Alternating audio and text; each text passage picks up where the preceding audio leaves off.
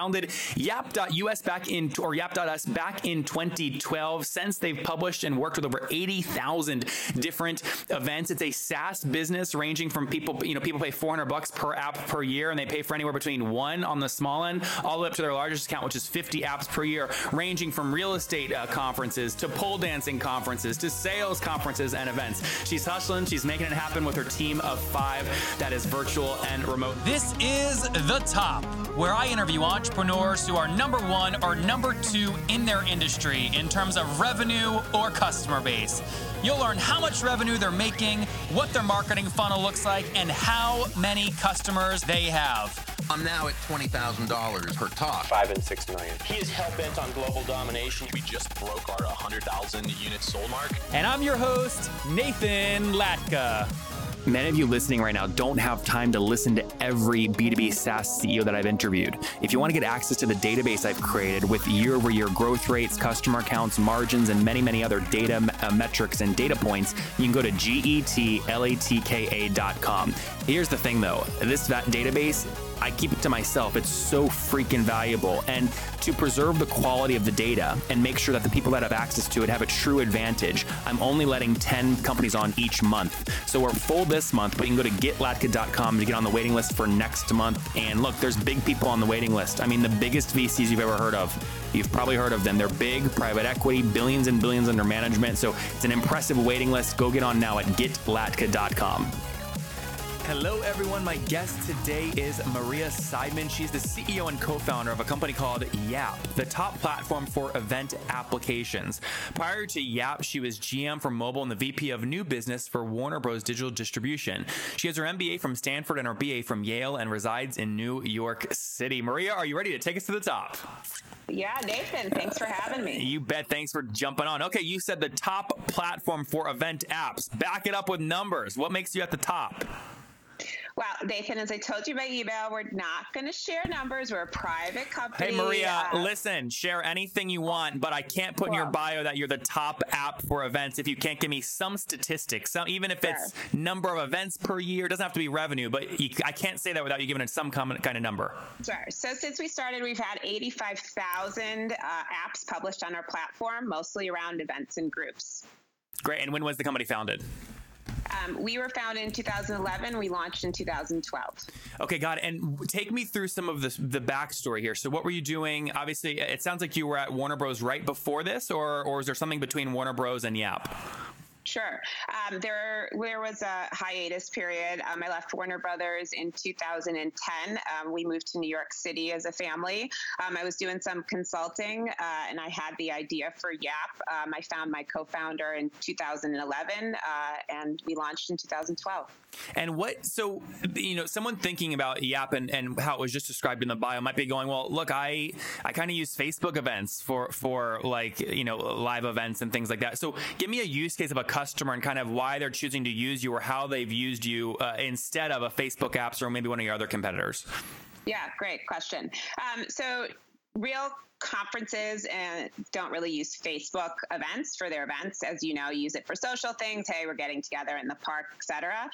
The market we service are professional events. Sometimes it's called the MICE industry, the meetings, incentives, conferences, space. And so what we're doing is we're providing event technology for organizers. They could be inside of the corporation. So think, Capital One having a sales training meeting, or for associations. Think the National Funeral Associations of America get together in Las Vegas. Maria, you're really boosting up the energy here with these funeral examples this morning. I know. How about our customer, the National Pole Dancing Championship? There we go. There you go. Is that better? They just had their national championships. They took it around the country, around the world, and they had a Yap app for each of those events. So it could really, really vary. But really, we're about professional corporate events or nonprofit events, not the kind of casual stuff you do on Facebook. And so the event platform is a lot more robust. You're talking about schedules. You're talking about connecting, networking, you're talking about polling, data going back to the event planner, et cetera. And what's your business model? How do you make money? We're a SaaS business. We charge annually for a subscription. You buy a package of apps that you're going to create. So it's either one app, and our largest package to date has been 50 apps. Okay, so let me ask you a question. Like, one of my big struggles at my first SaaS company, Heyo, which was a kind of a campaign tool, was it was so seasonal. It was very difficult to manage churn because you'd have Black Friday events and then Easter things that people would use it for, but they'd churn in between. I imagine you see that problem even at a bigger scale for people that only do one conference a year. How do you manage that? Yeah, another great question. So we look at our customer base, and it's really varied. You'd be surprised at how many things that are events people have, right? So it could just be your offsite meeting for your leadership. It could be your board meeting, or it could be a 10,000 person conference. So we definitely embrace our users who have, one event per year. They're just the event organizer for one event they're going to use Yap for. But because we're so affordable, people start using us for all kinds of other things. We also have a secondary business, which comes from the event business, which is our internal communications tool. So really what happens is a customer might use it for, let's say, a sales manager's meeting. And then they say, hey, we really like communicating over Yap, right? We are sharing ideas. We get to know each other's bios. There's a social feed where, they're kind of talking and connecting, and then they use it for year-round engagement where they're continually using the tool. And so there's kind of two aspects to it. There's the seasonal, hey, we're just having one event, and then there's the ongoing communication. And then again, a lot of our customers are holding all kinds of different events per year. So it's not just a one-time thing. That's the segment we're targeting. And are we talking like $10 a year per event, or 10 grand per year per event, or 100 grand? I mean, give me a general range of the size of these plans. Sure. All our pricing's on our website, but the smallest plan is $400 per app. Per year. And then, again, we have volume pricing, which goes up, you get a discount as you buy more apps in a bundle up front. And do you find yourself really selling more directly to the conference organizer or to the agency that's supporting the many, many different conferences? It's both. It's really both. Because there are a lot of organizations, especially small organizations that don't have the funds to have an outside conference planner, and they're really doing these things themselves. Go ahead. I didn't mean to cut you off. When people, especially I would assume people listening to this podcast who are in the tech business, who are entrepreneurs, when they think of events and conferences they go to, they think about like CES or South by Southwest, or, these massive events that are really complex. What's really interesting about our business and our space is we're really capturing the long tail. There are 2 million different conferences in the U.S. alone. And some of these are planned, just by a small, let's say, association that has, less than 5 people, but they're planning an event for 300 to 500 people that are their members of their association. And so there's just a lot of stuff going on in the long tail. And that's really where our focus is. Got it. And what's your team size now? We're 5 people. 5 people, all based in New York? We are a virtual team. We're remote, so we're kind of all over the place. And what's the split? Like, how many engineers, and what do you focus on your day-to-day? We've got 3 engineers, and then me and my marketing colleague Omar, and I'm Jill of all trades, as they say. So I'm working on product with the team. I'm working on marketing with Omar. I'm working on strategy. I'm talking to customers. I love talking to customers. I'm doing it all. That's what makes it fun. Have you made the decision to bootstrap this, or have you raised capital? We started off by raising a small amount of seed capital, and then as the business evolved, we decided that we wanted to bootstrap.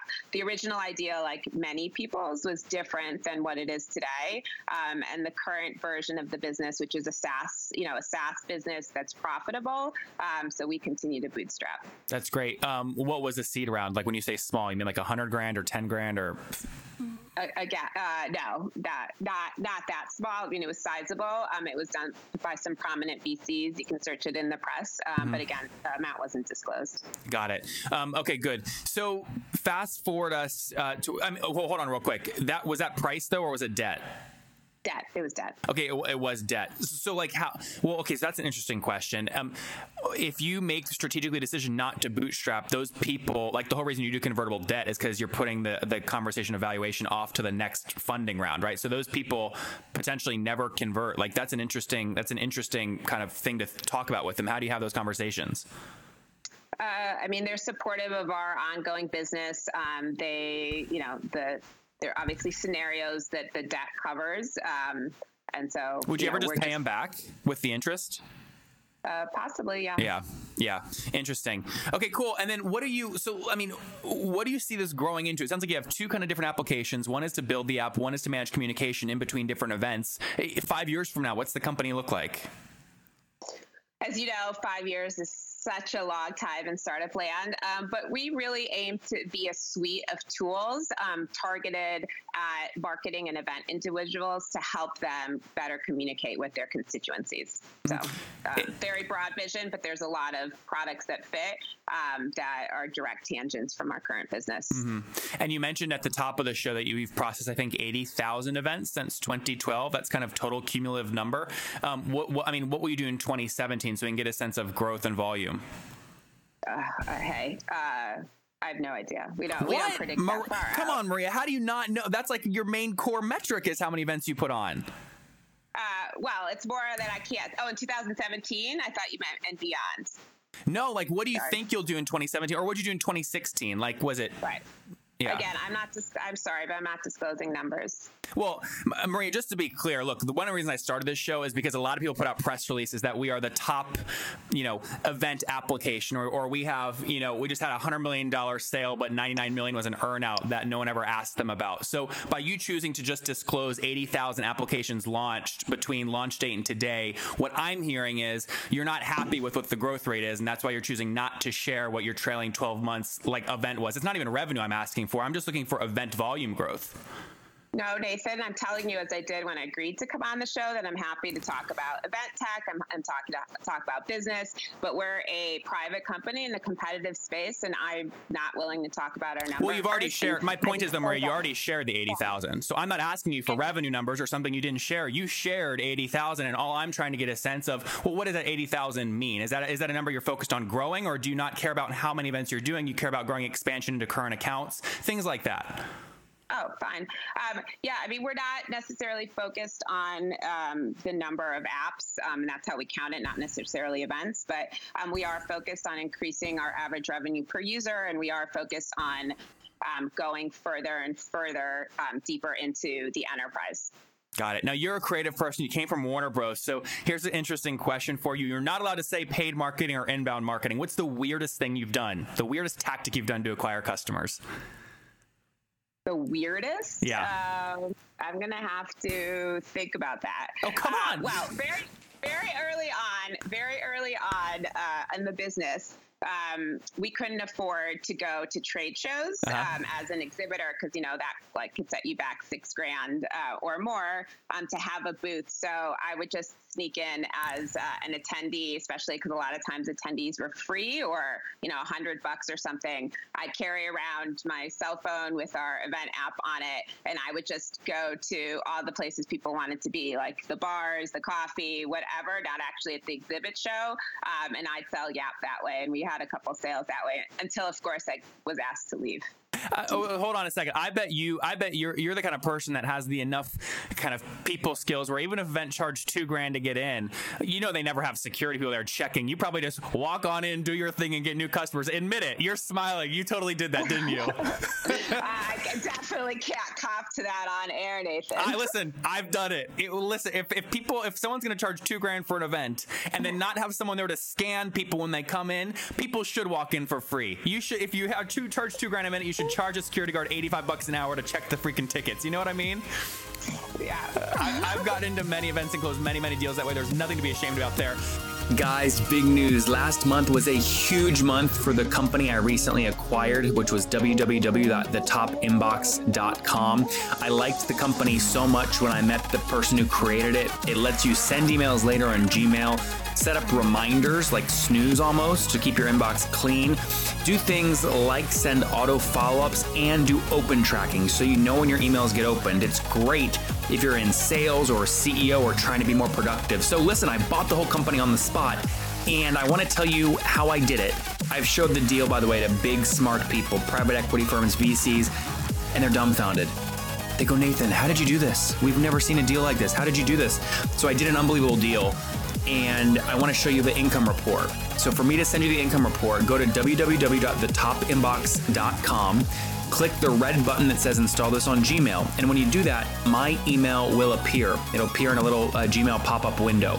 Send me an email and I'll reply immediately with the income report. And you can see how I'm buying and growing small B2B SaaS companies. That's www.thetopinbox.com. Totally free to try and use. www.thetopinbox.com. All right, Maria, let's wrap up here with the famous 5. Number 1, what's your favorite business book? Okay, my favorite business book. Wow, there's so many. Or the last one you read. The last book, God, I usually listen to podcasts and stuff. I don't know about the last book. I'm gonna make a shout out to my husband who wrote a book called Why How You Do Anything Means Everything. Obviously, I'm biased, but I think it's one of the most important books that explains the whole world today and why you start a business and how you be competitive today. So how. Number 2, is there a CEO you're following or studying? Let's see. I study lots of different people. I love to listen to podcasts like yours to hear about, different entrepreneurs. I'm really obsessed with Slack these days. I just think it's an amazing story, an amazing company. And so, that's somebody I follow closely. So Stuart Butterfield? Yeah, Stuart Butterfield. Okay. Sorry. And then if you had maybe it's Slack, but what's your favorite online tool? Maybe like Acuity scheduling, something you use to run your business. I would say it is Slack. Recently, we used something called Full Story, which we thought was awesome, which is a way to see what your customers are doing on your site. I like that too. But I would say our number 1 tool that's really changed the game for us internally has been Slack, especially with a virtual team. All right, number 4. How many hours of sleep do you get every night? During the week, I'd say 5. On the weekends, I'd say 7. Okay, and what's your situation? Well, you mentioned you're married. Do you have any kiddos? Yeah, I got 2 kiddos. How young are they? I've got a 10-year-old and a 5-year-old. Woo, so you're in the thick of it. Yeah. That's awesome. And one of them was born during the time that we started Yap. So that was interesting. Well, yeah, if he's 5 years old, that would have been literally in 2012. Yeah. That's pretty cool. And Maria, do you mind me asking how old you are? I'm 39 years old. 39 years young. All right, last question. Take us back 19 years. What do you wish your 20-year-old self knew? Oh, wow. So many things. I would say I wish my 20-year-old self knew that you should take more risks, that life is about taking risks, and that's how you learn and that's how you grow. And I wish I took more risks when I was 20. There you guys have it from Maria. She wishes she took more risks when she was 20. She founded Yap.us Yap.us back in 2012. Since they've published and worked with over 80,000 different events. It's a SaaS business ranging from people pay $400 per app per year, and they pay for anywhere between 1 on the small end all the way up to their largest account, which is 50 apps per year, ranging from real estate conferences to pole dancing conferences to sales conferences and events. She's hustling. She's making it happen with her team of 5 that is virtual and remote. Maria, thank you for taking us to the top. Yeah, thanks, Nathan, for having me.